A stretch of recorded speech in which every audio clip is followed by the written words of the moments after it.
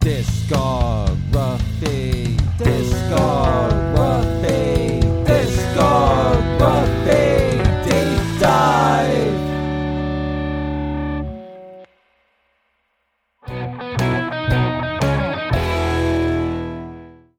All right, we're fucking back from the holidays. No one got arrested. We didn't delete the population. We didn't add. I added to the population. All right. So, I gotta say this. He yells, "What are you gonna do?" as he jerks off on you, Mr. Rob Fortune. How's it going, Jomo? It's been a good week. It's been an interesting week. I've been trying to sing along to lyrics. We'll get more into that though later. It is what it is. But I gotta introduce this great man. He never pays for pee, Mr. Jeff El Jefe. I'm happy to be here. I hope to be a little bit more useful to this podcast than the very unuseful intros on all of these records that we had to listen to this week. Yes. Not a single intro had anything to do with anything, but I loved it. Yes. They're more useless than Puff Daddy's clothing line, Sean John. So I don't think anyone bought anything from there. But let's just say this: Lord knows he wants some dick, Mr. Jack Falcon. Bro, that was good. This crispy. Yeah, that was the Sam Adams. Look at this. What is this called? It's all backwards. Wicked Hazy. Wicked Hazy. It's wicked shitty. I was gonna say that. Where's Boston Mike? I want to know what he thinks about it. Boston Mike's drinking a fucking Pola Kid, and I'm about to go to CVS and get a quick, and maybe do some heroin in Beverly or something. I don't know. Who knows, kid? Okay. Who fucking knows? Yo, Jomo, why did you say pay for pee? Does that word get you banned on Twitch? No, that is a song, dude. I know that, but the song is the full word, isn't it? No, it's pay for pee, right? I don't think so, bro. You've been listening to the edited versions. Yeah, I have been listening to the fucking edited versions. I think you have. Yeah, no, that song's called "Pay for Pussy." On Spotify, it's "Pay for Pee." It's "Pay for Pee." Oh, okay. Yeah. He's an adult now. He's got like a child. He has to be edited. Listen, I gotta. He has the Walmart versions. Jeff, no, it's not the Walmart. Jeff is right. I got a fucking fuck trophy now, so I gotta. I got a fuck trophy, so I gotta keep it clean around here. Okay, so it is pay for pussy, but it's like anytime it's listed in the trackings, it's pay for pee. I'm just gonna say that. Okay, we're all this shit. Okay, so we took some time off. Let's get back to debauchery. I got a good fuck, marry, kill. I think I have a good fuck, marry, kill. I got Faith Evans, who at one time was married to Notorious B.I.G. She then left him because he was getting some side hoe. Her loss. All right. We have Jada Pinkett Smith. She's that daft cunt who is married to Will Smith, who cheated on him, and he stood with her. Well, he's a king. Will Smith is king of the simps. And we have Martha Stewart, who is a real felon. Let's go. Faith Evans, Jada Pinkett, Martha Stewart, go. I'm banging Martha Stewart I'm banging her for the story. Yeah, Here's the thing. I actually respect Martha Stewart a lot. I talked about it before. Martha Stewart went to prison, I believe, for insider trading. And a lot of people are going to be like, oh, it's this cushy prison. Like she wasn't in like general population or whatever. But she still fucking went to prison and she did her time and she didn't rat anybody out. So she has balls. And I actually love Martha Stewart. Plus she was great every time they bring her into South Park. Jada Pinkett Smith is dead because she is a crazy fucking bitch. And Faith Evans is hot. I'm going to marry her. All right. Yeah, same answers. Fucking Jada Pinkett Smith is toxic femininity. She's got to die. That's all. Oh, she is. Yeah, she's toxic as fuck. The only thing I'm changing on yours is I'm gonna marry Martha Stewart. Think of the money. Think of the awesome time, and then I'm gonna bang Faith Evans, and I'm gonna publicly kill fucking Jada Pinkett Smith. In the you know how they would put like people's arms and head in that thing. So what I'm thinking is I'm gonna throw her out a window like the Fresh Prince did in the fucking TV show, just over and over and over again. Yeah. Solid. So you were thinking like Jomo. You were thinking monetarily. Yeah, and I'm also pretty sure that Jada Pinkett Smith sings in a fucking metal band, which is a true fact. Yeah. But she's still garbage. Yeah, she's trash. I can't get that thought out of my head. Okay, so who am I gonna fuck? All right. I'm going to fuck Faith Evans.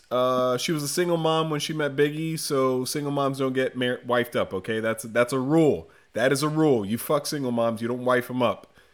Write that down, okay? If anyone's offended by that, I'm sorry. It is what it is. I'm going to marry Martha Stewart. Me and Jeff, we're on the same wavelength right here. She is a big baller shot caller, and we could just get free sheets, my man. I sleep on 500 thread count, no less than 500 thread count. And I'm going to kill Jada Pinkett Smith because she ruined the Fresh Prince. She ruined I Am Legend. She ruined the big guy.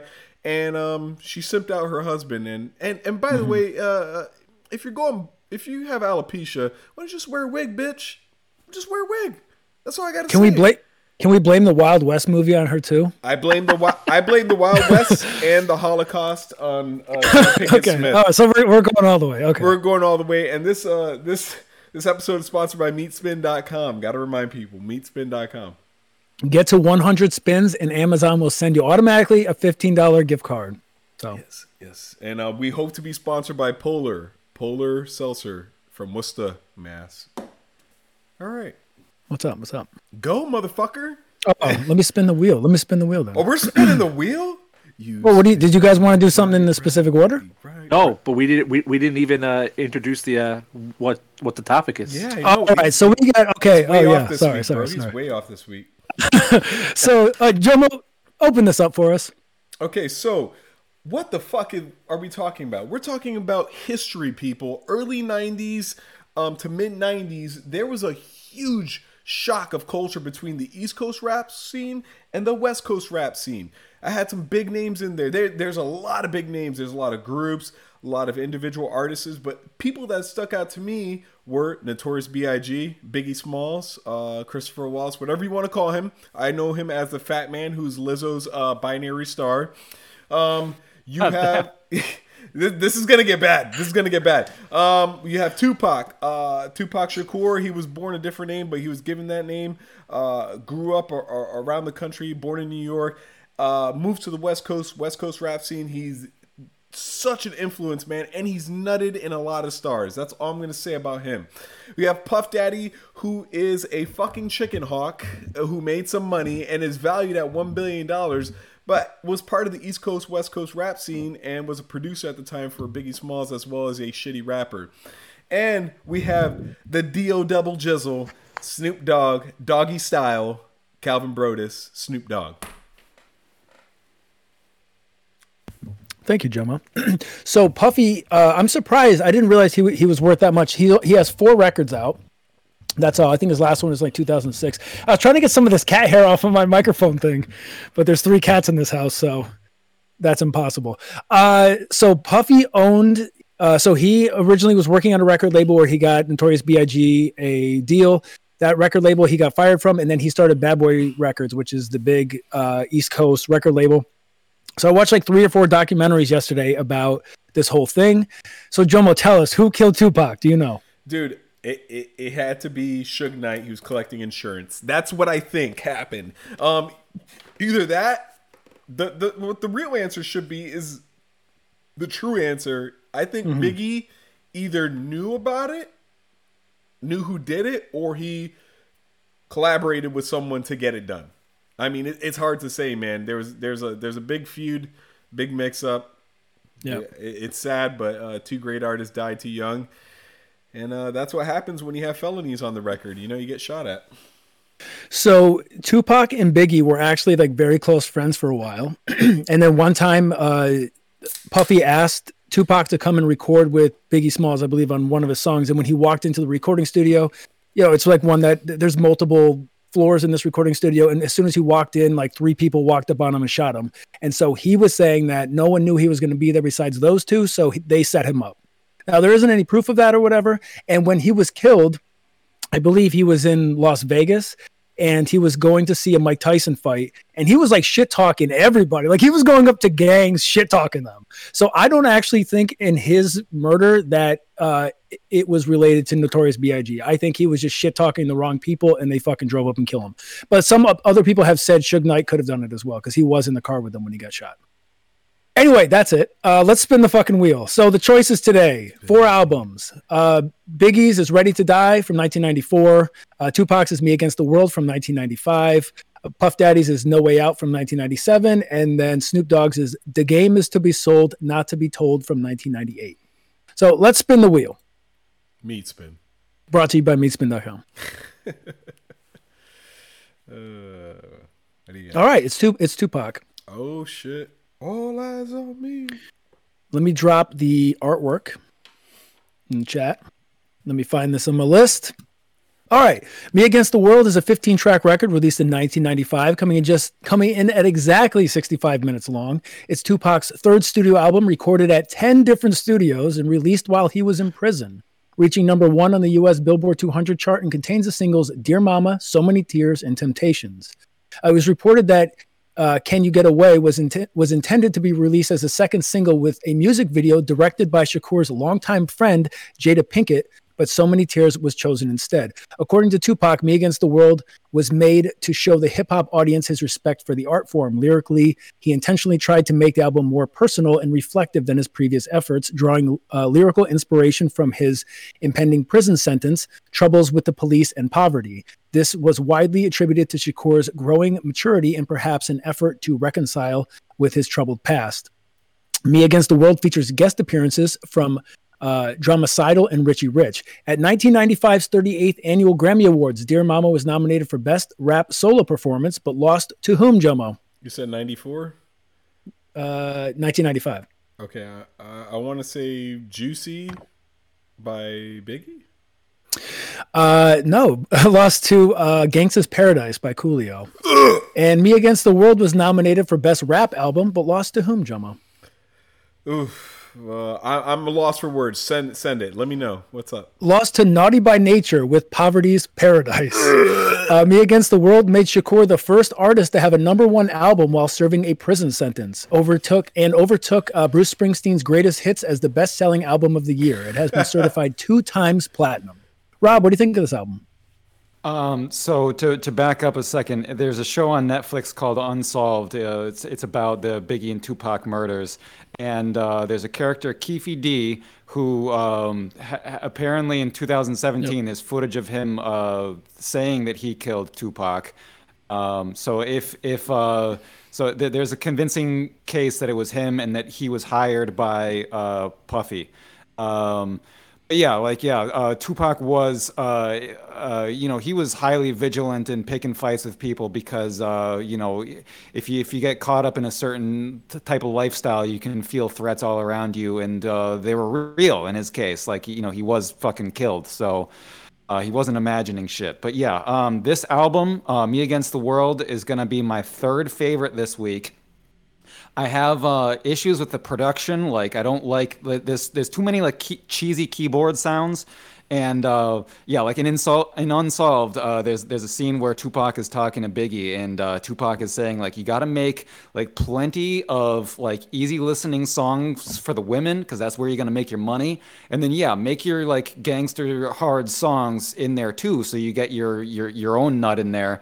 But you like, if you want to be successful, you have to make like easy listening stuff. And to me, while this is a somewhat fictionalized show or whatever, I feel like there's plenty of easy listening stuff on this album. It's a little too much on that side, too many cheesy keyboards, and that's a shame because I feel like Tupac is my guy more than some of the other guys that we listened to this week are. Like, there's a scene in Unsolved where Biggie comes over and he's like, "Dang, what's up with all these books?" It's like, so it's like nice. when we find out that Tupac like quotes all these philosophers and like reads all these philosophers, like I fucking believe it. Like, the dude is intelligent, and I think he has the most 360 mature view of like gang lifestyle than the other guys. I think the other guys are in it and are trying to survive and win at the game or whatever. But I think I think Tupac understands the intergenerational trauma. He says shit like, I want to have a kid so that I can see what I would be like if I didn't get corrupted. And he talks about like, if you have potential, like become an accountant or a lawyer or something so you don't get fucking murdered young. So like my heart breaks for this. I feel like he's my guy. But too many easy listening songs with too much fucking cheesy ass keyboard sounds. But that's a kind of a sign of its time. I'm gonna say that about a couple of records we listened to, and that's it for now. So yeah, there's a bunch of like female hooks on this record, which are like relaxing. I actually think it's a cool combination between like the gangster rapping and like the female chorus hooks. Yeah, there's a lot of positivity on this album about like messaging to younger Black kids. You brought up Keefe D or whatever his name is. The reason that they say that his confession isn't good is because, so do you know how like the FBI will like set you up for bullshit? Like they'll go undercover and like buy drugs from you. They did this to him for like a year. And then they're like, oh, we're the FBI or whatever. You're going to jail for life. Unless you could tell us anything, right? Give us like information about something. So he's like, okay, yeah, Puffy paid me to kill Tupac or whatever. And they're saying like, yeah, it's not really usable evidence because the guy could say anything, right? It doesn't like he's trying to just not be prosecuted and not go to jail. So then they ask him like, well, what? Okay, if he was say he was going to go to jail for life or whatever, like 20 years or whatever for the drugs, how much time did he get off for telling you this story? And the guy said he was never prosecuted. So like he never went to jail at all. But that is one thing that they say that story isn't reliable because that was stacked against him of why he told it. Whether he did or not, because he discusses the car, who was sitting where, when they pulled up, the whole thing, but it could all be made up. I don't know. The thing about people is I can't read them. See, Rob can read people. Rob knows fucking people. I don't. People could straight up lie to my face. And like, I even know it's a lie. And I'm like, no, it might not be a lie. But like Rob can read people. I can't. That's one of the problems that I have. Anyway, back to Tupac. I love this album. It's very possibly my favorite of the bunch. I love his voice. I think it's like really relaxing at points. So a lot of these records talk about really heavy topics. But like I said, the combination between the gangster rapping and the topics mixed with like the female hooks, I think works really well. So Jeff brought up the intros on these records. I like the intro on this one. So these are things that were happening to Tupac at the time. He was shot 5 times that I talked about earlier when he was going into the recording studio, and that split them as friends. Oh, another thing that they say in those documentaries is like there was West Coast, East Coast, West Coast drama and like, whatever, like bullshit between each other. But everybody says like the media is the one who blew the whole thing out of proportion. And on top of that, they were saying, okay, think about like you're young in 1995. You're Black, you don't have a lot of money. So it's like, okay, you see a magazine on the magazine rack and it's like East Coast versus West Coast. You don't have the money to buy the magazine, so you've never read the article. You don't know what it says. All you see is that. And so now that's in everybody's head that there's this huge drama between the two, whether there is or is not. But now everyone's, they think that this is a thing that's happening. So they're building it up more than it ever actually is. The second song on this album, If I Die Tonight, literal crime that song was not a single. One of the best songs on the album, stuck in my head for quite a bit of the week. And then one of the songs on here that was a single, So Many Tears, I think is a good song. But the fact that they chose that for a single, I think I would have picked many other songs in here besides that one. But I think Tupac's voice in that song is like, specifically that song is like really therapeutic. Jomo, what do you think of this album? Dude, This is a tough album to listen to, man, because it's like two friends like rivaled up now, and their friendship split apart. It was hard to listen to because Pac was going through so much shit, man. And if you look in his biographies, any work that talks about his childhood, man, he had a shitty fucking childhood. Mom was Black Panther, did a lot of legal shit, drug addicted. He went through a lot of shit moving around from like East Harlem, like hard places in the United States, to Baltimore, to across the world, man. Like he didn't have a steady life, man. And for some of that part, I could kind of understand it and I respect it because I kind of grew up in that shitty ass background. Not as bad as he did, but of all the things he did wrong, the worst thing he did was align himself with communists in high school. That was the worst thing that he could do. I mean, if you're going to do anything, don't align yourself with communists. They fucking suck. But the guy was smart, man. He was, very intelligent. He was reading about philosophy in prison. He was, going to studying poetry and all that stuff. It's crazy, but this album is the way he flows. I thought about it. It took me hours to figure it the fuck out. Pac flows like a heartbeat, man. If you listen to some of the way he raps, it goes up and it goes back down, and then it goes up and it goes back down. It sounds like a heartbeat. It's like a living message is in his fucking artwork, man. It's beautiful, man. Yeah, I get what Rob says. There's some kind of like cheesy keyboards and sounds and synths that were in this album. But that, yeah, it was a product of its time, and that's how the 90s, or especially early 90s was to mid 90s, is this is how some of the rap hip hop scene was, and this is how they made music, man. Fun fact about Tupac, man, when he died, his group, the Outlaws, freaking smoked him in a blunt, man. Like that's some hardcore shit right there. That means you got that dude in your cells now. He's part of your fucking body. Two of my favorite songs on this album, I remember listening to it back in the day. I very rarely listen to it now, but So Many Tears sticks out to me, and Dear Mama. Dear Mama is such a fucking sad song, man, and it's just poetry, man. So, even in his later work, after his death, man, he's still just a lyrical genius. It's a shame he died. Shit happens. So the song Dear Mama, yeah, it's a nice song about Tupac's mom. I'm actually surprised the song was a single. It's a great song, but it's like really deep and personal. So I wouldn't expect that to be a single. It reminds me of, that's like, so he's just saying like, I just want to let you know that I understand or whatever. It kind of reminds me of the song Headlights by Eminem. It's the same idea, like apologizing to your mother or whatever. There's a song in here called Old School, and at the end, Tupac is talking about things that they used to do. Like he talks about eating Italian ice and like hanging out as kids and all that kind of stuff. And I actually love that part of this record. A lot of this stuff, a lot of these albums talk about there's a lot of violence, there's a lot of drugs. You write what you see. We talked about this on the last rap episode. So seeing something like that is nice. You see this other side of Tupac when it's like remembering things that he liked when he was younger and all that kind of stuff, hanging out in the Italian ice or whatever. And he's going through all of them. And I think that's a really cool part of this album. So one of the things you talked about, he had a bad growing up. He had a bad childhood. Of course, obviously being a minority in the 80s and stuff had to have been a nightmare, in the 90s. I mean, it still probably is, but I just mean like there's, obviously people talk about this stuff a lot, police brutality or whatever. There's a song on here, Young Ends. Awesome song. Not Getting Me Today. Great beat. One of my favorite songs. And so he talks about like a lot of uplifting positive things. Like you could be accountant, not a dope dealer. Right. And so he's trying to say, you don't have to have the same life that the rest of us had. And he knows that people are listening to him and looking up to him.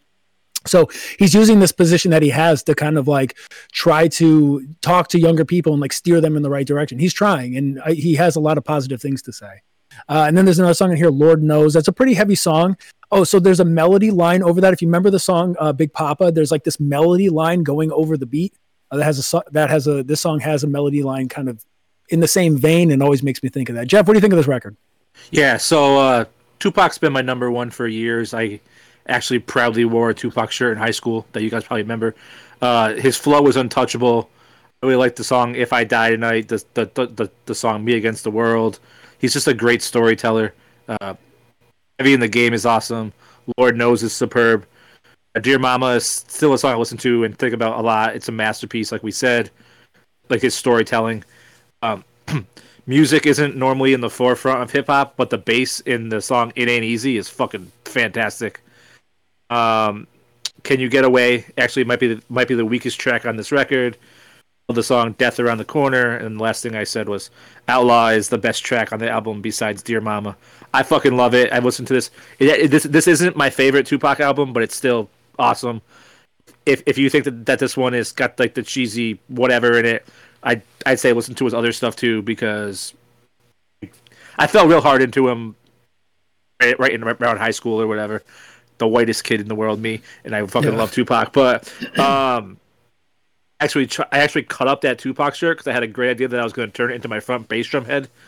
Then I fucked that up too. Tell me you chopped it up and smoked it. Yes, I mean, yes. If I ever smoke, I'll smoke it. But yeah, so Tupac is the best. I listen to it very often anymore, but it's I love storytelling, and there you go. Yeah, he does a good job. So yeah, Outlaw is a pretty impressive song. There's a piano in the beat, which I think is awesome. It's a good song to go out on. I think, and now it's going to be a product of the time. I'm going to say one time, I think all these albums are too long, 70, 80 minutes long, with like 18. Like I think Snoop's CD has like 21 tracks on it. It is a product of the time, but they are a bit too long for me. So Can You Get Away is funny because like Tupac's trying to bang some guy's girlfriend. He's like calling her up like, yo, let me take you out before he gets home. But I think that what he gets at one point is that like the girl's like getting her ass beat because he's like, why are you wearing sunglasses or whatever? So Heavy in the Game, which has Richie Rich in it. I don't know who the lady is who's singing on that song, but her hook is awesome. And that song, I award that song banger status. Could have been a single. And then Temptations, which was a single, is a good song.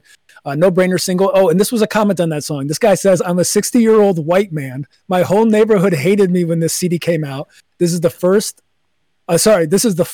song on the CD, in my opinion. Jomo, how white is this guy? He needs to just die. It's not good. It's not good. If you're white, don't say fly. I almost said kill Whitey. Bro. All right, let's read some YouTube comments. First one, my brother gave me this album and it changed my life. Pac, we salute you forever. Next person says, whenever I hear this, I can still smell the cold air of the winter of 95. The next person says, Pac never made a bad song. They're all classics. That's why he's the greatest.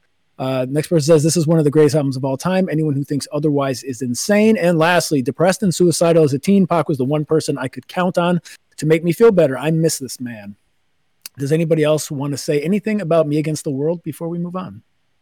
Me. So the thing I like about this intro is the exposition. Like, I was wondering, like, these were all people I've never really listened to, so I was kind of discovering all four of them this week. And so, like, I had heard so-and-so stories from so-and-so people. So, like, turning on the record and then, like, hearing him getting shot and going to different hospitals and all that was good exposition for me. Even if I only listened to that song once, because once I heard it, I was done with it. But it was an okay. And now, one of my favorite scenes in Unsolved was when Suge Knight is like talking to so-and-so and he's like, okay, you guys should all be more like Tupac. Tupac just got out of jail and he's recording up a fucking storm right now. Snoop Dogg, every time you come in here, you're high. You every time and like, if I'm not mistaken, Tupac released a bunch of things posthumously. It's like he died at 25.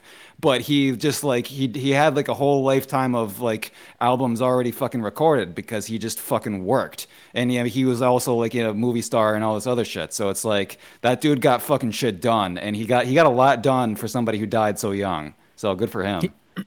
He did, yeah. So after he got shot, like a couple days after he got shot, he had a court hearing about. I can't remember what it was about, but the judge was like, yo, we can push this back. And he's like, no. And he rolls in like shot in like a wheelchair and does the thing. So yeah, he's the real deal, man. The guy doesn't fuck around.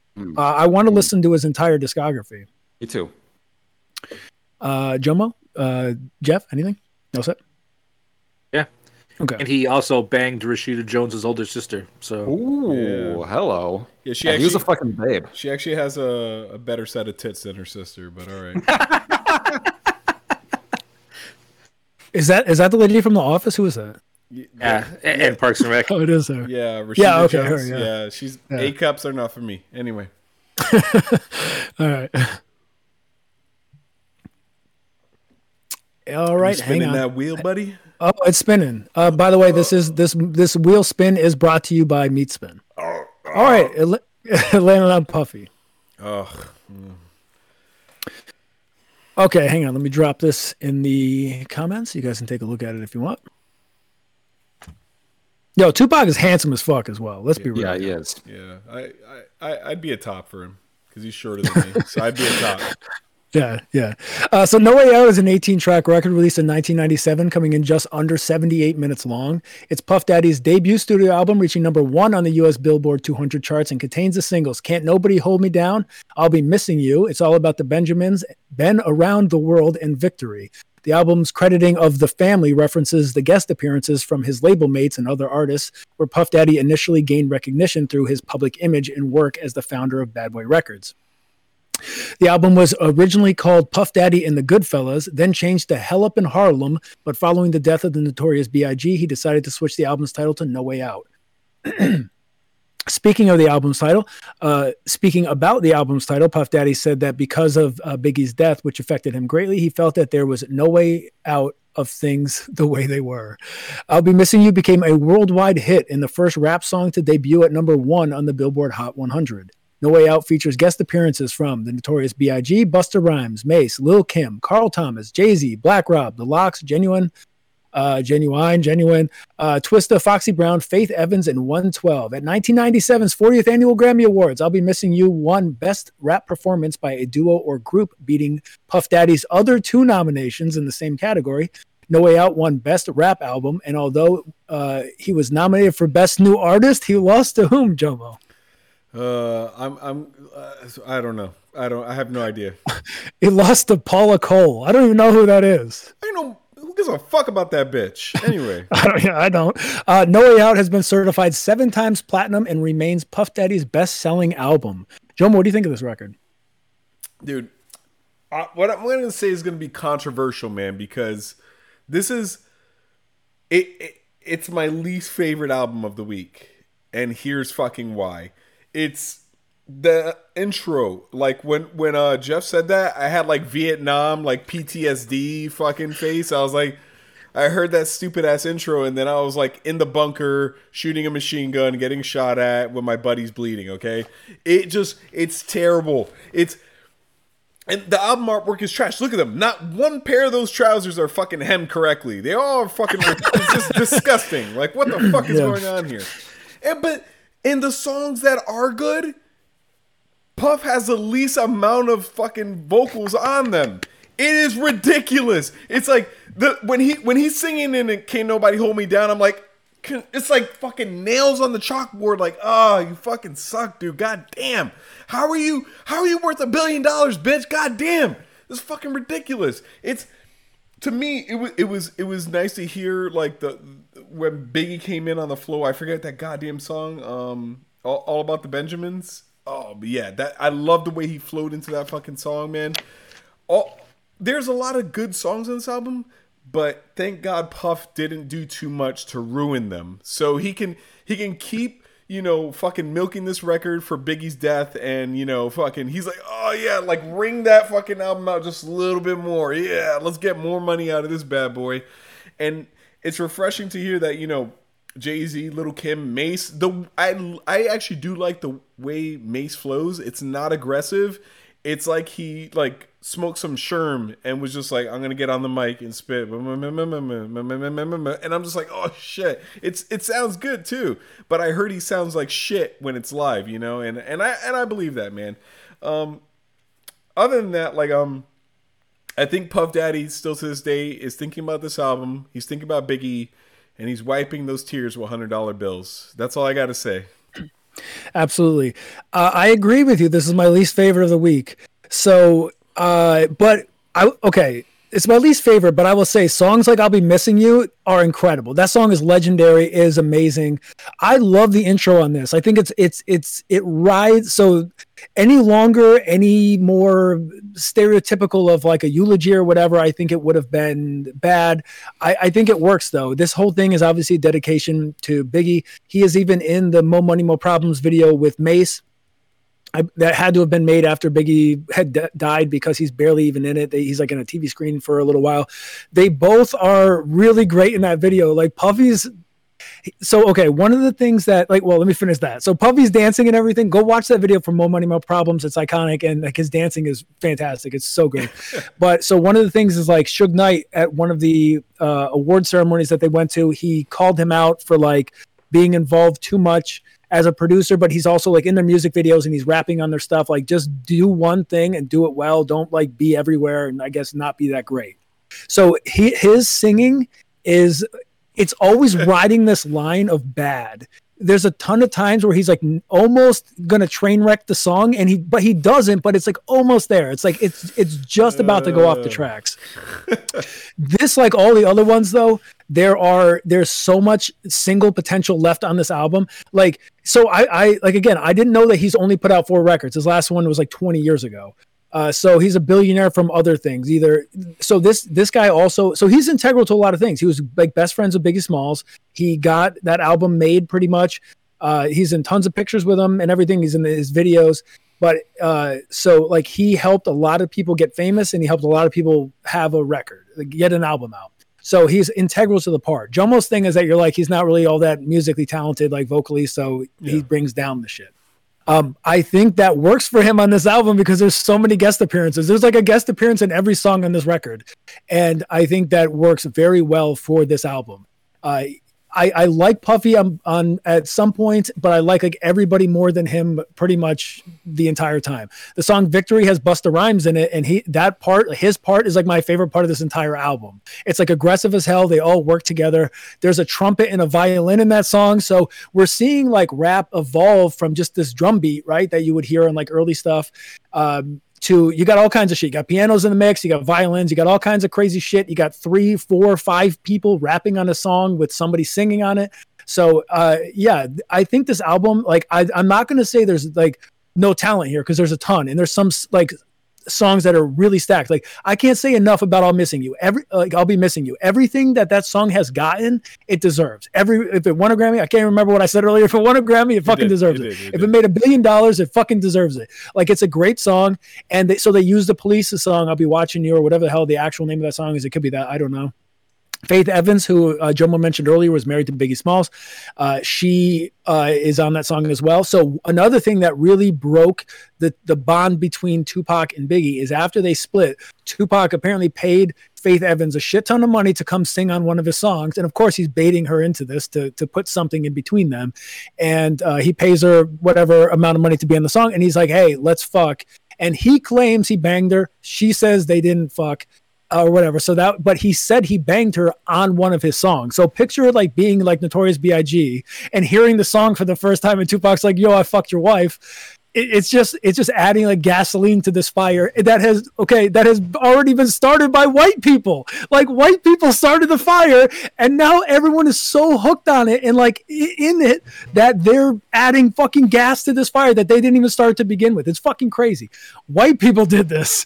White rich people did this. Jeff, what do you think of this album? All right, so copy. Right, Jomo, don't lie. All right, so copy and paste. Do you know why every track says it has somebody else on it? Because nobody else would fucking listen to this album if it was not with everybody else. Yes. That is true. I hate Puff Daddy. He's the fakest fucking tough guy. I'm not even a fucking tough guy, and I fucking hate him. He's just a dude who hangs out with tough people. Best part of this record, like you said, is when Biggie or Mace or Junior Mafia appear. His rap flow is horrendous. I'll Be Missing You is a great song, but it's because of Faith's hook and a familiar tone, not Puffy's stupid monotone rap. Mm-hmm. Actually, I think that when that song plays, police still get money for it because he didn't get clearance to use it. I brought that up to Becca. I was like, do you think the police make money off that song? Because it is their thing. Like, that's not sampling. If I was Puffy, I'd be missing Biggie too, because his only good thing about Puffy's whole career was Biggie. And then the last thing I said was that Mace's verse in Can't Hold Me Down is good, which we already discussed. I actually love Mace. But yo, Puffy's trash. Yeah.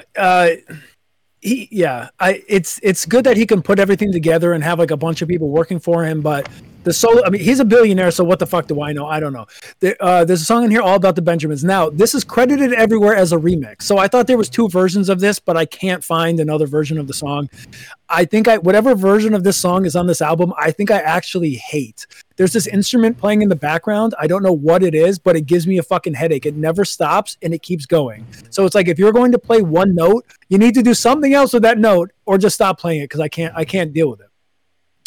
This problem also could be that I've listened to All About the Pentiums by Weird Al too much. So like the song is his now, but I don't know. It's hard for me to go back to this version. When I listen to it, it's like, yeah, there's a lot of talent here, but I don't like it. couple other songs on here. Don't Stop What You're Doing. That song would have been easy single money. Has Lil Kim on it. She's great in the song. And I'll say that I think Puffy is actually good in that song as well. There is another song on here, If I Die Tonight, interlude. So that's like baby making music, but it has lyrics about dying. And I hope that there were children conceived of this song because of the beat. I think it's a nice, beautiful song. But it's just funny that you have the two things. You have this nice, like really piano driven, like nice thing. And then you have like lyrics about dying on the other side. Rob, what do you think of this album? I think this is the weakest of the four.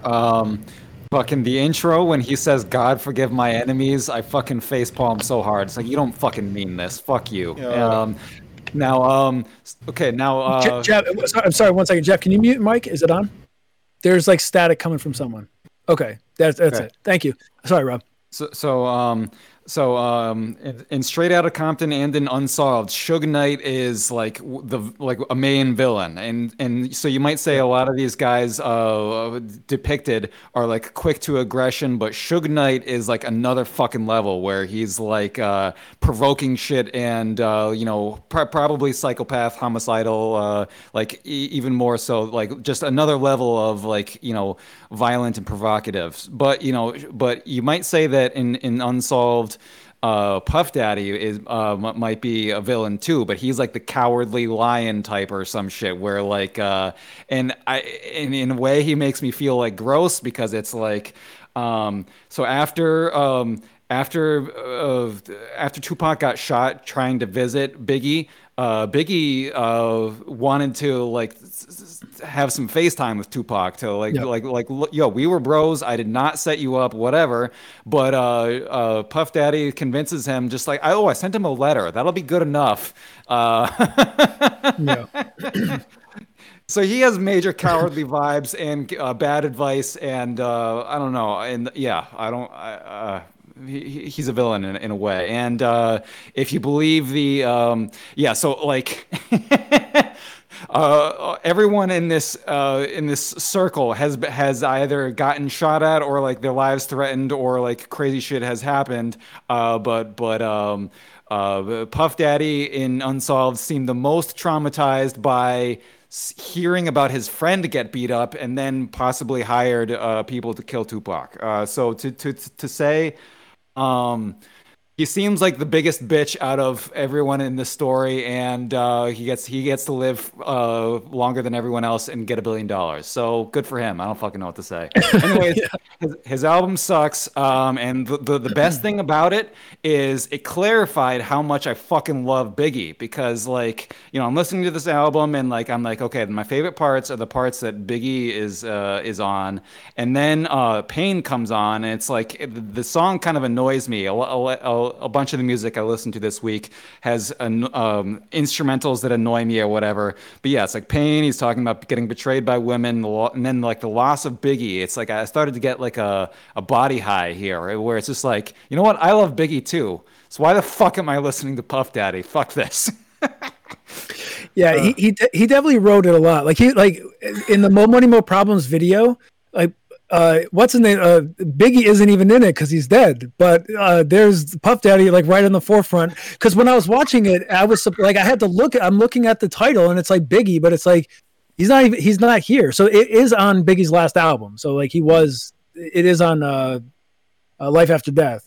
But he was dead. But it's like So I don't know. He really never got over this. Yeah, I guess they were that big of friends. I don't know. But you're right. So after Tupac got shot, Biggie went to go see him. And I guess that's what happened, where he's like, yo, I didn't set you up. And he's like, no, I don't believe you. And, but I'm not surprised to see that Puffy just sent a letter or whatever. However, I will say, we've talked about this before with other people. Sometimes you're just like the management, and that's fine. But he wants to be in with everybody else. And this album sold 7 million copies at least. He won a Grammy. It's that song "I'll Be Missing You" has to have been listened to 1 billion fucking times by now. So he made it. But yeah, he's definitely his voice is very. I don't know. It's almost like I say. It almost like train wrecks the stuff whenever it's happening. especially when he's singing. So Pain, I was up and down on it over the week. I think I'm in with it now. I think it could have been a single. A couple of songs I want to talk to. I Got the Power. I bet you that song kills live. I'm not going to say that about too many of these songs, but that one specifically, every time I thought about it, I was like, I would actually like to see that live. I think it would be pretty good. There's a song in here, Friend, featuring Foxy Brown, which she is awesome in. Puffy's voice is almost like riding the line of being bad there. But then at the end, there's like a sketch that's like 3 minutes long, and it fucking never ends. If you have to have a sketch that's 3 minutes, just make it its own track so I can delete it off of the fucking playlist. Otherwise, I have to go in and re-edit the song to cut it out. Like, just fucking make it its own track. It's not my least favorite. Some of my least favorite tracks are on the Biggie album. And then Is This the End? So the rapping in that song like sounds so different than like all the rest of the record, and for that it stands out. Great song, one of my favorites on it. So yeah, but this is my least favorite, and I don't know. It sold a lot, so good for him, but it doesn't hold up to the other ones. Let's read some comments. I've had like 4 copies of this over the years. Brings back some good memories. Next person says Bad Boy era. Next comment. His albums have the cleanest mix downs. Next person says, yo, Faith killed the Missing You hook, which you did, absolutely. And lastly, no matter how much I listen, I never get bored. I don't know. It flows, whatever. I still think it's too fucking long, but it's not the worst thing ever created, but it's my least favorite of these 4. Does anyone else want to say anything about No Way Out before we move on? Yeah, I got 2 things to say. One, about you talk about how many albums he sold. Immortal Technique has a line that says, if you go platinum, it has nothing to do with luck. It just means that 1 million people are stupid as fuck. And that's why he sold so many lyrics. And secondly, this entire time, because Rob went last, I was sweating this was going to be his favorite because he said that Tupac was his 3rd favorite. That I was like, oh no, we just shit all over this dude, and it's going to be Rob's favorite. Thank you for redeeming yourself. That's all I got. So Puffy has 4 albums. No Way Out sold 7 times platinum. I don't know how many copies he sold, whatever, but it's 7 times platinum. Album Forever, which came out in 1999, went platinum. The Saga Continues from 2001 went silver, and then Press Play from 2006 went gold. So yeah, I mean, it's all like a downward slope of this guy's album sales. But he got Biggie shit out there, and that's probably worth him existing altogether. So, all right, let's spin the fucking wheel. You spin me right around, baby, right around. You spin me right around, baby. What? Let's see who can watch the spin the longest. The person who watches the longest spin, Amazon will send you a $7.50 gift card. We're not liable for anything. We just want you to. We got to put out legal disclaimers. Legal disclaimer: you probably and actually will receive nothing. Nothing. But just probably. But really, just probably. Mm-hmm. Yep. All right, Ready to Die is a 17-track record released in 1994, coming in just over 69 minutes long. Jomo? Giggity? Okay.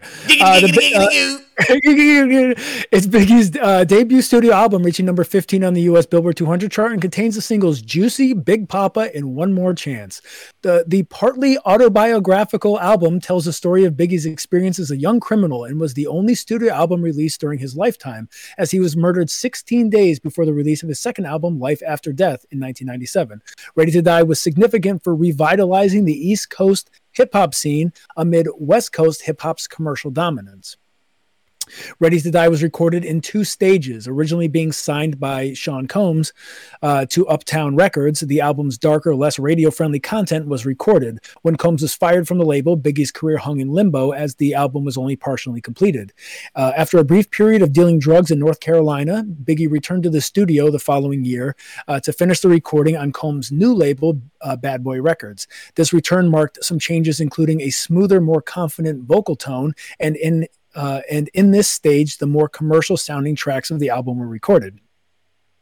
Between the two stages, Biggie moved from writing his lyrics in notebooks to freestyling them from memory. Method Man makes a guest appearance on the song "The What."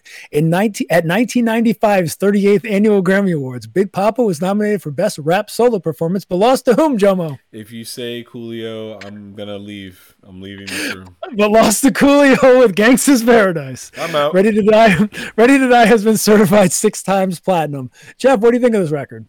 Oh, you're muted. You're muted. Yeah, I'm good. Okay. Yeah, it's good. It's definitely my second favorite. It's a banger. It's crazy to think that he was in his early 20s. Like, what the fuck was I doing in my early 20s? And this dude is killing the game. But again, the intro was 100% unnecessary. Give Me the Loot is so fucking hard and awesome. I forgot how good Machine Gun Funk was. That song's awesome.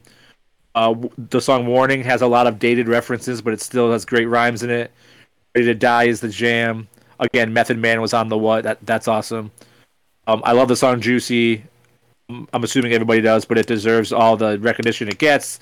I love the positive message, which we discussed earlier. The line "blow up like the World Trade" is kind of ironic in the early 90s. That stuck out to me as well, yeah. Like, what is this, fucking 8 years before? But whatever. Everyday Struggle is real. Big Papa isn't my favorite. I know it's a hit, but whatever. Respect should be more well known, and Respect should be the hit. Suicidal Thoughts is the best song on this album. I think it's the best Biggie song. I know it's kind of fucked up. If you ever get into that low, depressed place, reach out to somebody. And then Just Playing is a great last track. But yeah, it's good. It's crazy that he was so young. Suicidal Thoughts is the jam, and that's all I got. Okay, yeah. So are you saying that Biggie predicted 9/11? I mean, I did some research. There was like a truck bombing in the World Trade, like right around the same time. Okay. So, yeah. Oh, okay. So multiple people. So you guys probably know how many gangsters I hang out with, but multiple people have told me that Biggie is their favorite rapper of all time. I think his voice is awesome. I think this album is legendary. So one of his big sells is that he's this more laid back rapper, and you can hear it in a lot of his flows and a lot of his songs. Again, there's a lot of room left on this album for singles. And just like before, you have this write what you know mentality, which, well, you get everywhere. But here, there's a lot of violence. There's a lot of drugs. There's a lot of violence on this album. There might be like the most out of all of them on this record. There's a ton of violence on this album. And I think that this record could be trimmed down by a few songs. I'm bigger into a shorter, big album and like just putting out like a sister EP or a sister thing to have a couple of like be other songs that don't necessarily need to be there. So the intro on this is an interesting one. When I hear it seems to me like I can see it as like it being acted out in a Broadway play. So when they do Ready to Die on Broadway, I can picture this happening, and it's pretty cool like how the intro of this album works. You have music samples that are like songs from the different eras, so songs when he was like born and songs when he was growing up, and then songs when. So you have in this song it is portraying his life from being born pretty much to like where he is now. So you get like being born, you get growing up where his parents are fighting or whatever. Then you get him robbing people. And then you get him at the very end, he's getting out of jail to be like where he's at now or around now or whatever. And they have these different songs that go in and out that are like of the time of when this was happening. And actually at the very end of this, one of Snoop Dogg's songs is in the background when he's like getting released from jail. So this song, it is impressive. I listened to this one time and I've skipped it since. I don't need to hear it every time, but I do think it's impressive and it's done really well. So a couple of things that Jeff said that I want to talk about. Give Me the Loot, one of the fucking best songs. Chorus was stuck in my head forever. Banger of a song. I don't know how it wasn't a single. Suicidal Thoughts, awesome way to end the album. Are you saying there was a song after that? I might have not put that there. I don't know. But the song is really dark lyrically and musically. It's like dark as fuck, and it ends it well. The What has Method Man in it, like Jeff had said. At Method Man, with the exception of Old Dirty Bastard, only reason I say the exception of in Wu-Tang, not that he isn't a member or anything, it's that he's more of like the comic relief and like jokester of the group. So when people are comparing rappers, they're probably going to compare like this more serious ones like ahead of him. However, ODB is my favorite of Wu-Tang, But as far as like the serious ones go, Method Man is my favorite, so it's nice to hear him pop up there, and I think the two like work really well together. And then there's a song in here, Things Done Changed. I don't know how that wasn't a single either. Catchy as fuck, one of the best songs on the album. And this record is really good. It's hard for me to like really say which is my favorite. Like Tupac, I think is my favorite, but like this record I get lost in and I think is really good. And then Snoop is just, it's like his voice is so, it always makes me laugh, and he's funny, and like he has so much crazy shit going on that like I love that album too. Rob, what do you think of this record? This one is far and away my favorite, like not even fucking close. And I kind of forgot this guy existed, and I don't think I've ever like listen. I think Big Papa is the only song that I ever heard from this guy, and like I don't know, that's not my favorite song in this album either. But yeah, like this album grew on me a lot. I didn't really know what to think at first. I thought he was kind of a psychopath, and I just thought he was like kind of extreme. But like I think the sex songs I started loving first because it just reminded me, like he goes full Patrice. I've been quoting a couple of things that he said all week in the Discord. I'm blanking on all of them, but like yeah, his whole like fuck him and leave him like mentality. I don't recommend doing what he says, but it's fucking hilarious put to music. I don't know. Yeah, so. Okay, so the intro is super abstract. You know, I like it. I don't know how many times I'm going to listen to it. Usually I skip it now, but like you know, it doesn't say very much directly. It's not very informational, except metaphorically. It's like, okay, there's music, there's intergenerational trauma and like just screaming and insanity, and then there's like I'm getting out of jail and everyone believes I'm going to be back.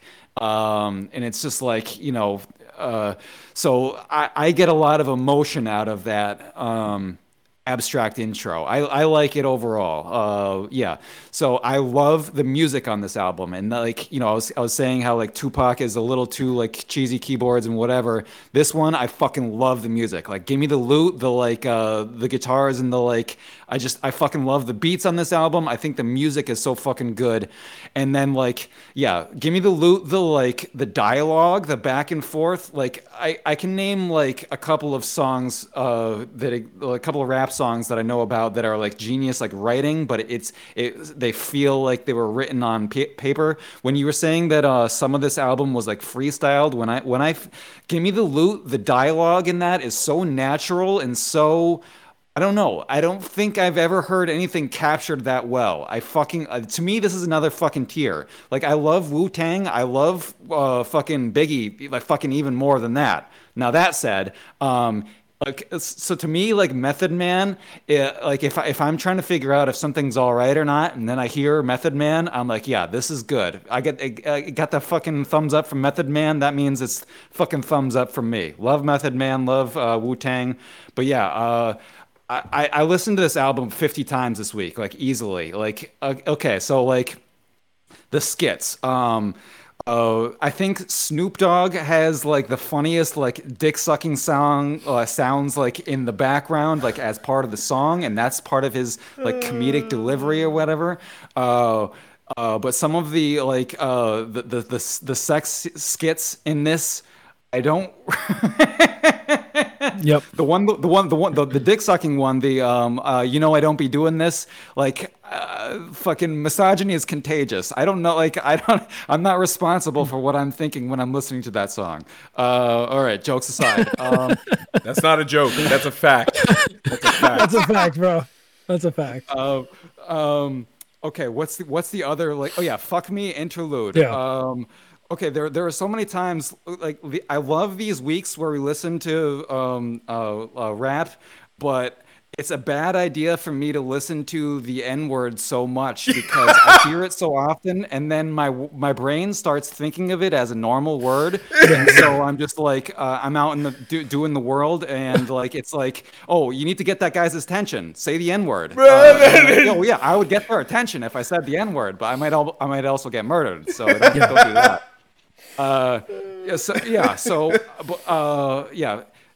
Fuck me interlude is so fucking funny, and there's so many things that I can't say here. But like, I don't know. Like if anyone said any of those things to me when we were doing intercourse, like I would be so fucking offended. But I don't know. I'm being exposed to a thing that it's opening my mind somehow. I don't know what to say. I listened to this album so many times. There's so many. Oh, and Juicy.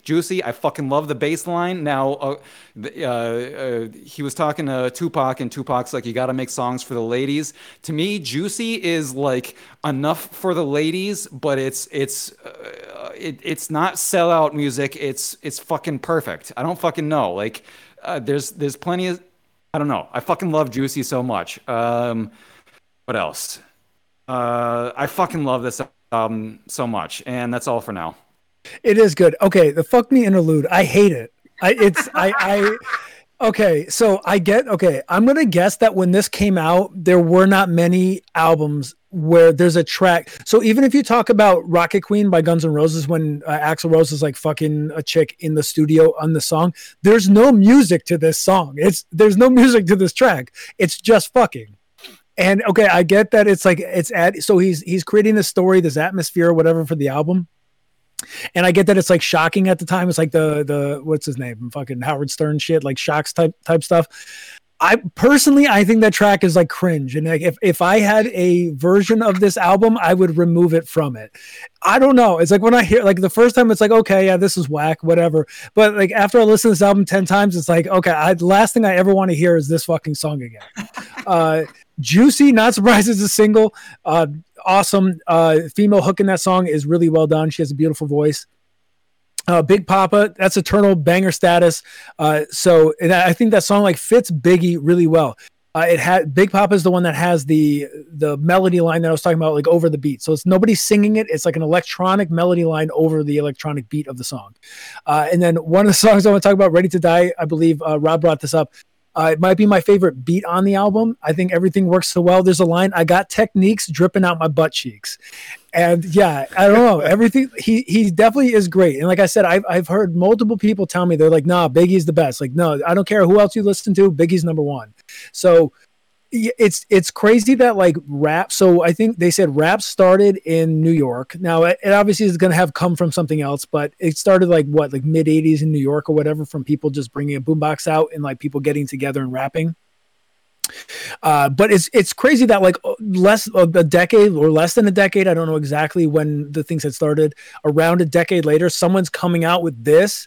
And it's still loved 30 years later. It's going to be loved 100 years later. It's going to be loved 500 years later. Like people are always going to be attached to this album.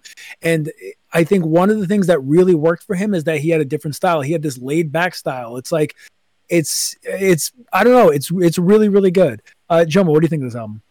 Oh, this is a fucking lyrical masterpiece. You know, here's the hard part, man, is that Biggie was he was cut definitely short too soon. He was cut short, man. You put out Ready to Die, man, which is a legit masterpiece, right? You got all this goofy interludes. You got a lot of all this other shit, right? But I didn't feel like there was a lot of filler songs on the album. Yeah, it was lengthy, 18, 17 tracks? It was very lengthy, but just the way he flowed, man, it was just... Even if he was aggressive, it was just flowing nice and smooth, man. And Pac had this like he had this melody, man. He had that like what I talked about, it's like that heartbeat. It was perfect.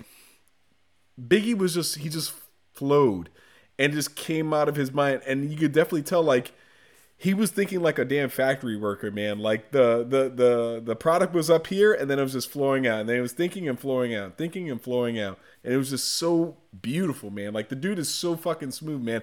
Big Papa, dude, fucking, it's just straight bars, man. The man is just spitting bars, and all the instrumentals throughout this whole album it's crazy, man. A lot of it has kind of like this Brooklyn, this Brooklyn instrumental beat where there's drums, there's, you know, kind of like this mix of funk and rap and hip hop all mixed together. And Biggie just took it and just sounded so smooth and so great, man. Like you can't, this whole week, man, I was just like, man, if I was gay, I'd have to suck Biggie's dick. Like, he's just that good of a fucking a rap artist, man. And this dude was just classy as fuck during the time, man. You know, he would slap a hoe and people would still respect him. He slapped up Little Kim. He was still respected. But I would tell you this. Catching up too, I was watching HBO and they had Notorious that's on there. It's like the biopic for Biggie Smalls, man. Watch it. It is great. You know, how true is it? I don't know if he got Pac shot, but he's still a better rapper than Pac. If I had to rank him, Biggie had less work, but somehow was still better than Pac. It's crazy. That's all I got to say. Yeah, a lot of people just love the dude. So Machine Gun Funk, Jeff had talked about the flow in that song is awesome. There's a trumpet in the song as well. There's a song on here, Everyday Struggle, that I think could have been a single. Song on here, Respect. Jeff said was one of the best songs on the album. It's one of my least favorite songs on this record. It needs more Biggie and less whoever the lady is singing it. And that's another song with like a sketch at the end of it. It's like, okay. Oh, and they're making out in that sketch. It's so loud and sloppy. Like, bro, get rid of it. Or if you have to have this loud, sloppy kissing sketch, make it its own track. That way I can delete it going forward. And then One More Chance, which was also a single on here. They play answering machine messages in the beginning, which I think is still kind of an original idea. I don't hear that very often. I wouldn't be surprised if this is one of the first records to do something like that. And so it adds like to the atmosphere. He's trying to create this album that's like talking about his life or whatever. So he's talking to bitches, he's fucking bitches, he's fucking making out with bitches, whatever. And so he's doing that. But I think it's a cool idea. I think it was probably fresh then. I think it's probably still fresh now. A couple YouTube comments. First one, never get tired of hearing Biggie. Next one says timeless. Next person says still one of the greatest albums of all time. Raw, real, and unapologetic. Next comment. It's important to remind you that this album was made at the age of 21. Legend. Absolutely. And lastly, the definition of a classic hip hop album. Does anybody else want to say anything about Ready to Die before we move on? Let's let Jeff give his a summary of the album, and then Jomo's gonna pee. Oh, did I not talk to Jeff about this? Might be. Yeah, Jeff talked about it. The next one. Read the chat, my friend. Read the chat. Oh shit! Sorry. The thing. Okay. Yes. Okay. Yeah. Sure. Yep. Do what you got to do. No. I was gonna say to just round out this. It's crazy that he was 21. Like I thought he was young at 24 when he passed away. I had no idea that he was 21. Hey, you can spin the wheel or pick Snoop. Just let me go first. Yeah, it's Snoop. You can say it now. Yeah, say whatever you want. Go. All right. Yeah. So we picked Snoop. I don't remember the name of the album. The game, whatever. The game is to be sold, not to be told. So I know that I was a second string addition to this lovely podcast. So I don't know. Did you guys already do Doggy Style before? No, we haven't. We have not. Okay, so like I was actually shocked that Jomo picked this album as opposed to Doggy Style, because Doggy Style is like widely regarded as one of the greatest albums ever. And a lot of my notes on this, I don't even know. I was writing while I was driving, but this is a good album. I like that, like a lot of this, like even like $20 to My Name is like about like real shit, not just about like being rich. And like I like that a lot about this like week, where it's like it's not just like fucking bitches and money and shit. Like it's like it's just about like real shit. The song DP Gangster is just basically an NWA cover, so that's awesome. And then yeah, just good storytelling. I got a jet. You guys are awesome. I'm stoked for next week. I have no idea what it's going to be, but I'll read it in the chat. See ya. See you next week. Right. Goodbye. Pee break? Yeah, please. Okay. Yo. What up? What's up, player? Dylan. Yo, you know how many red lights I ran while listening to this music? How many? Darn, a bunch. There'll be times I'm rolling up, it's about to turn yellow. I was like, you know what? Nah. I'm going through that shit. All right, where the white girls at? Where the white girls at? Where the white girls at? We're talking about how many. Oh yeah. We're talking about how many crimes we did this week while listening to this music. Bro, I ran so many red lights while listening to this stuff. Did you, Jomo? I did nothing. I'm a square. I don't drink anymore. I pay my taxes. I have an HOA. That's the situation I'm in, man. I'm not. I used to be like Thug Jomo, where I grew up in the hood, and now it's just like I'm like gentrified Jomo. It's not good. Yeah. I don't like it. Safe. I like Safe. it's safe, and Yeah. I lack edge. She's playing it safe. All right, so Jeff, he had to go. Yeah. But he gave Where his. were you? Taking a dump? Yeah, no. I was taking a piss. I had to take my dog out. Then I had to do something for the wife real quick. Like I was running around, bro. But we're back. Wow. Oh, okay. Yeah. He said his piece and he had to bounce. Hell yeah, brother. I'll splice it. Anyway, we're back. Got it. At a certain point, we need to do doggy style because he says that's his favorite, Snoop Dogg.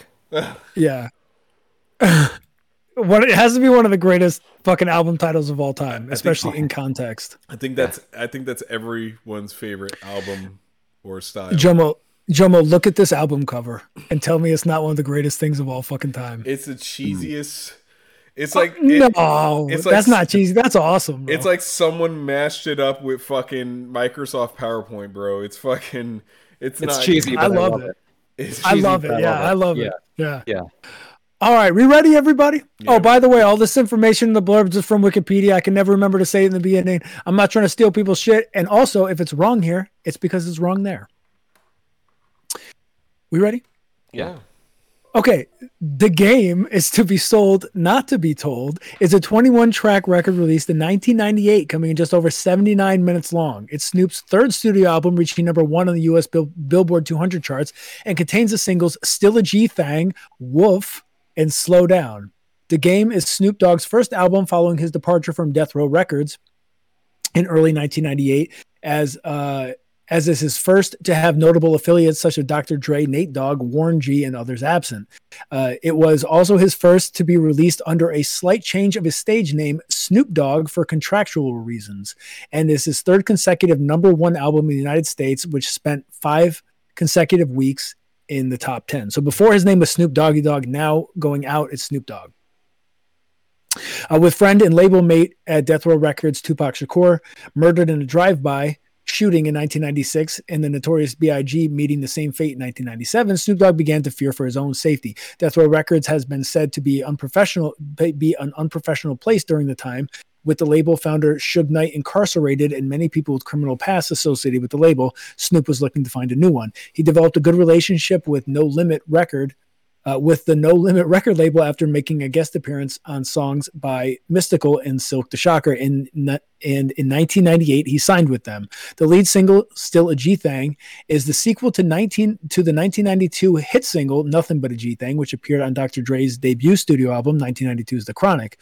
The Game is to be sold, not to be told, has been certified 2 times platinum, making it the second best-selling album by Snoop Dogg behind 1993's Doggy Style.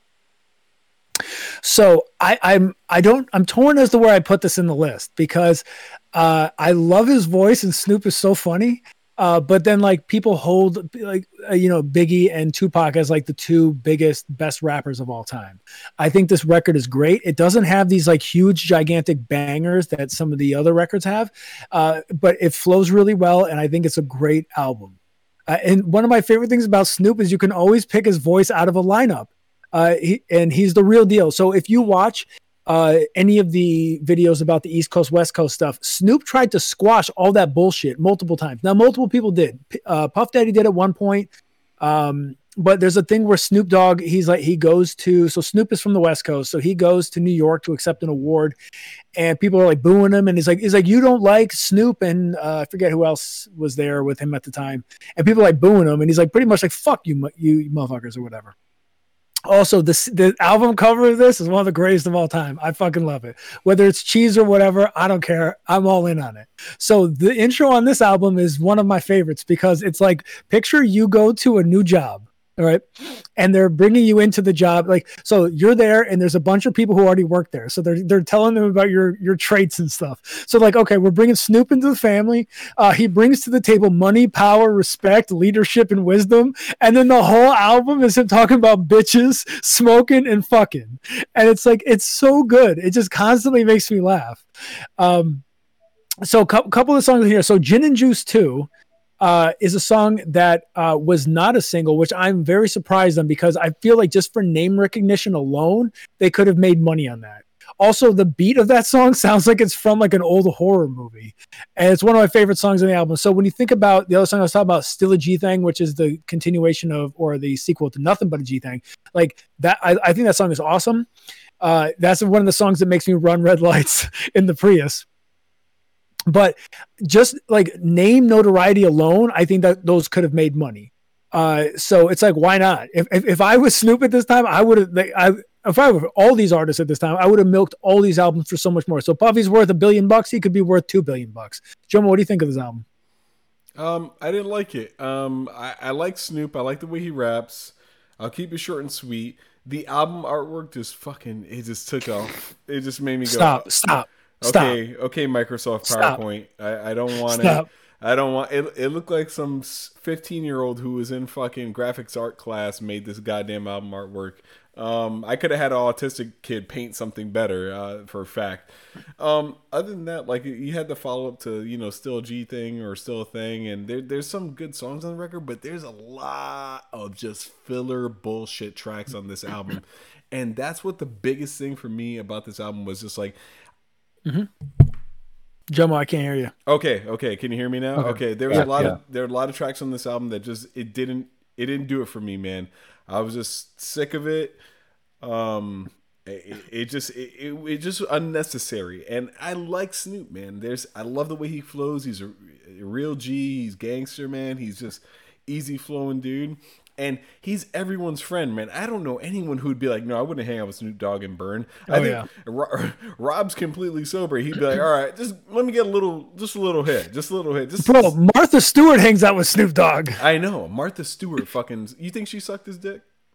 She class, bro. She ain't just going down sucking dicks. But maybe she would in the future. But. Would you eat her old coochie for some new bed linens? I told you I'd do it for the story alone. I'd fuck Martha Stewart right now just to say I did it. I gangbang her with you. All right, moving forward. Other than that, man, like, it's not my favorite Snoop album. There's a reason I chose it. It was around the same time that that this whole West Coast, East Coast fucking scene was going. I chose it because it is my least favorite. I did not like it. It was just too much filler for me. That's all. You like this less than the Puffy album? The only redeeming quality about you mean you're This is my third favorite. But the only redeeming quality that this album has is that Snoop is he can flow, man. It sounds good. The only redeeming quality that the Puff album had was that everyone else who was on the album made it a great album. That's it. So this record has a ton of guest people as well, and I think they're awesome. But they like add to, instead of like being the focal point of the record, they just add to him. So a couple things I want to say about Snoop is that I think he's funny and I think he's awesome and he's legitimately a G. So there was times when, he in a couple of his songs, he says, I was like the originator of gangsta rap. I think his first album was from 93. So I know NWA was like late 80s. So I don't know where he was before that. Oh, one thing I wanted to bring up to you, Jomo, was something about Snoop. What the fuck was it? I got nothing. I don't remember. I might come back to me in a minute. Solid. Awesome. Oh yeah, I lost it. Anyway, did you know? But Jomo, did you know that Snoop likes to hustle and ball? Did you know that? It's off of his fucking album, retard. Of course. Like what okay, I know.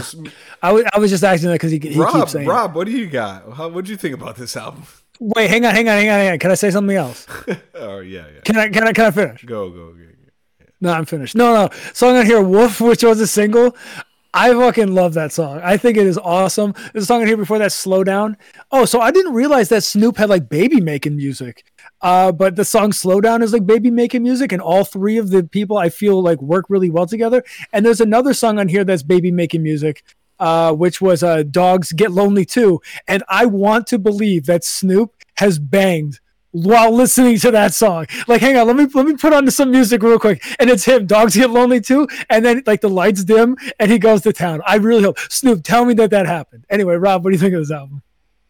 I called it my second favorite. In Straight Outta Compton, an actor playing Snoop is in that show or in that movie. I really like that scene. I love Snoop as a person. Like, I think he's fucking funny. Like when he speaks, I lean in. Like I want to hear what he has to say. I think he has style. He has like charisma. And, for somebody who is on Rogan and hangs out with Martha Stewart and all this shit, I don't think any of that is sellout shit. I think he is himself wherever he goes. And so to me, he's like genuine and funny. And I fucking love the guy. I think so he says that he's the hardest motherfucker and whatever. And there is gangster shit on this album. But like Suge Knight's characterization that Snoop comes into the studio high, I believe it. I think that he was a bit more of a party boy, and that's part of why he like lived longer. I don't think he was looking for fights as much. I think he was into banging and smoking, and that's part of the reason why he's still alive. So like the music on this album, I'm gonna call it my second favorite. It's like Snoop World. I love the bass line. A lot of these songs have too many choruses and are too repetitive, but are okay.